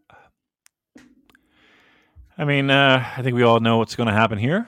Your mileage may vary. Right? Okay, business end of the cards. We have the sixth match, New Japan Cup, first round, Toru Yano against Yujiro Takahashi. God damn. Can you think of a worse fucking opening match? I don't even think if I tried, if I purposely tried, I have no interest in that. None. I actually want to see how fucked up it's going to be. God, I'm sorry. It's unbelievable. After that, this is what they're putting on. Seventh match, New Japan Cup first round, Yoshihashi versus Kenta. Look, Yoshihashi likes to impress in the first rounds of things like this. This would be a perfect spot for fucking Kenta to take the rest of the tour off. Can I do a prediction? I'm going to say Yoshihashi. I'm going to save my predictions for next week. Right. But I hope you're right there. Eighth match, Shota Umino. So again, this is New Japan Cup first round. Shota Umino against Jack Perry. Whew. They're not bringing him over to lose in the first round, right? And once again, at the expense of one of your younger guys. Are you learning a lot from Jack Perry in a singles match? I don't know. But yeah, I mean, if I'm doing a prediction, I'll just say that you're not flying this guy over to lose in the first round. It would be, I don't know why would you? And if history is any indicator, he might just win the world title in his first match. He might just hand it to him for winning. So who knows? But yeah, that's my thoughts there.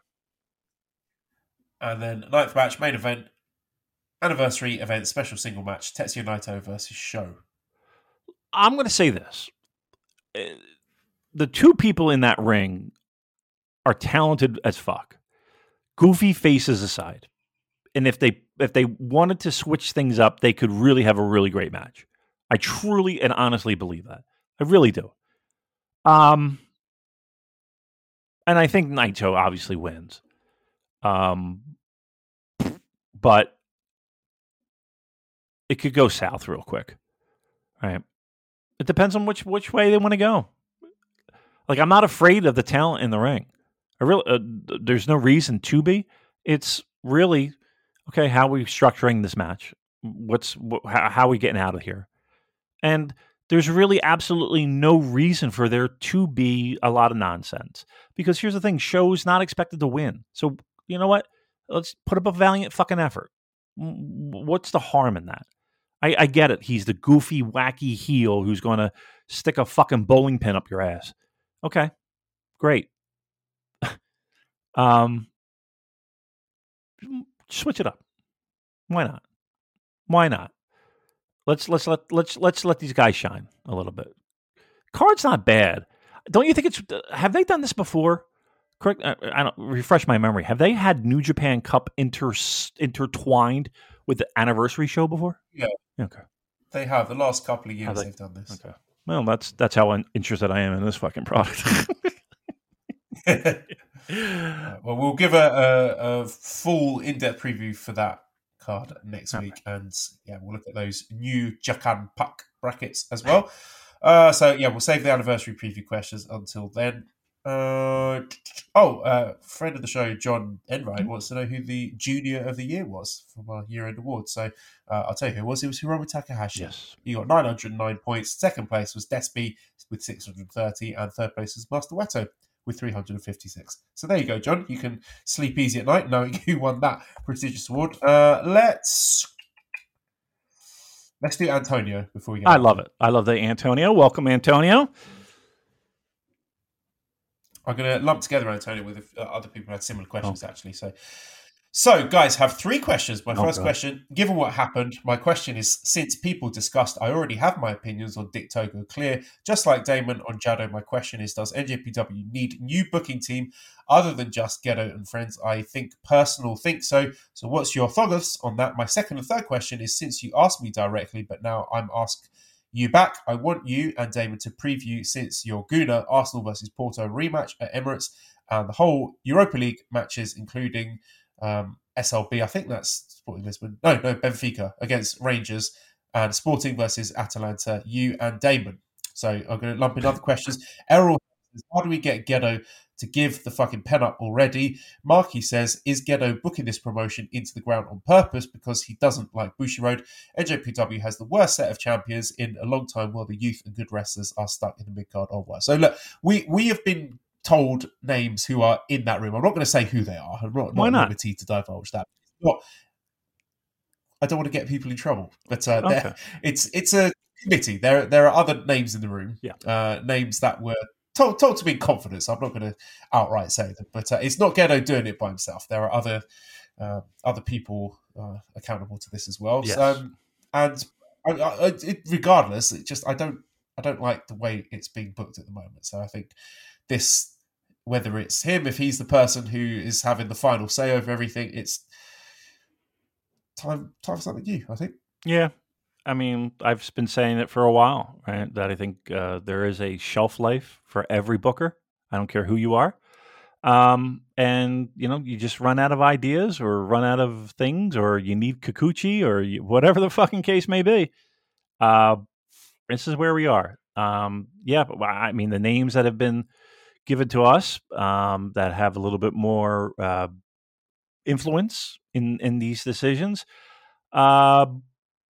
I don't know if they're shocking names. Do you think any of them are shocking? Not really, no. Okay. So, I mean, think about it. I will say tenure goes a long way. How about that? Tenure goes a long way. Antonio, I have no idea what the fuck you're talking about with the football. Keep in mind, I have no idea what any of that means. I don't even know if they are legitimate Just words. say that Arsenal are going to destroy Porto Well, I agree in the with that. second leg because we're 1-0 down and we got to overturn that deficit in the home leg. Yes, Arsenal Gunners, if you will. Yes, will trounce. Hey, did you know Philadelphia? They're coming to town. It's Arsenal. It's like a summertime friendly. Nice. Yeah, You should go. I'm thinking about it actually, and I think it will sell out. It's at the Eagles. We're the same place they're doing WrestleMania. I think it'll go. It's them against. Is it Arsenal against Liverpool? Yeah, I think it is. That'll be a good match. Yeah, but here's the problem though: they don't always bring in everybody over, do they? Like for these things, it's not like they use like a lot of, dare I say, scrubs, or is it all? I think that the issue there might be, depending when it is, July 31st. It will be off the back of. Okay, so that will be off the back of the European Championship. So the players who went deep into that tournament probably won't be taking part. They'll be given a bit more time off. Yeah, right. Because the first event in that stadium was Manchester United against. Oh boy, I forget. Maybe is Milan AC a team? Yeah. Okay, might have been them. But I had to cover that game because A, it was the first event in a new stadium, and B, we wanted to pretend that we liked English football. All right. Well, yeah, the Euro 2024 final is on July the 14th. So, okay, yeah. If there's any players, hopefully, if England have a good deep run in that tournament, you might not see some of the English style. Well, yeah, but it'll sell out. Like it'll sell out that stadium. Like there are plenty of fans. It's weird because the games are on quite early, but there are a lot of bars that open up early for different supporters and even like bars that you want to think like local bars here do that. They'll open up like 7:30, 8 o'clock in the morning. Yeah, it's cool. I mean, here's what I like about it. Like I like popping it on because it's that early. Like you're kind of like, sleep in a little bit and pop that on. It's a nice, comforting thing to have on in the background. Like the way it is called, the way they do their play-by-play, I just find it to be like a nice. It's almost like white noise. It's almost like a nice, just comforting background noise that I really enjoy. But I will say this, and I know this is a big fucking thing, and I'm sure you've heard it a million times. I'm going to tell you anyway, Joel. I'm sorry. I don't get the fucking chanting and singing. Like, just shut the fuck up and watch the game. Can you do that? Yeah. Why is it? No, it's all part Everything's got to be a song. Okay, just shut the fuck up. Watch the game. I don't like singing, and it's all like if it wasn't for the fucking white stripes, I don't think you guys would have songs, would you? It's all. Dun, dun, dun, dun, I do hate that. Oh, fucking my oh, you fucking my I'm making up words. All right, please end this before we. I like that one. That was good. You like that one? You want me to keep right, going? thank you very much, all the lovely people that we need to thank. Yep. redcircle.com/shows/super-j-cast. If you throw some money our way, then I might let you on the Discord. We'll see. At Cobra Kawaii and ProWrestlingTees.com/super-j-cast for t-shirts. Schwartz. Thanks, Editor Dan. Follow him on Twitter at Shawarma. I would like a chicken. Lime shawarma, please. At LousyHero219. Follow us on chili sauce and garlic sauce. On Twitter, at the Super J-Cast, and a portion of fries as well. Fries or chips? Chips and fries. What's the difference between them? None. I think yours is a little thicker cut, but we have thick cut fries. Yeah, chips are thick. Yeah. French fries are thinner. Yeah. Why did I say fries? I think if I'm getting a kebab, probably getting chips with that. Yeah. I would have thought. Thank you everyone for listening, and goodbye. What the fuck am I talking about? This has gone completely incoherent.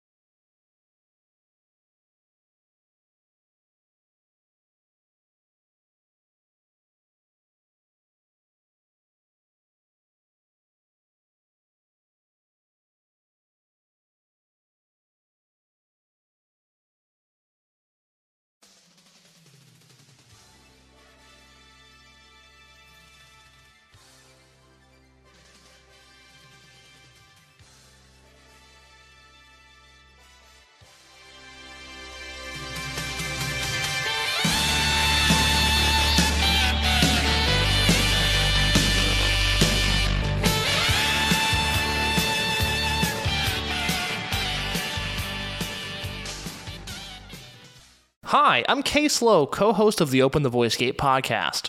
The one question I'm constantly asked when it comes to Dragon Gate is, how do I get into the promotion? Well, stop asking and start listening to the Open the Voice Gate podcast, released every Wednesday on the Voices of Wrestling podcasting network. For exclusive news and show reviews, look no further than the leader in Dragon Gate coverage, Open the Voice Gate.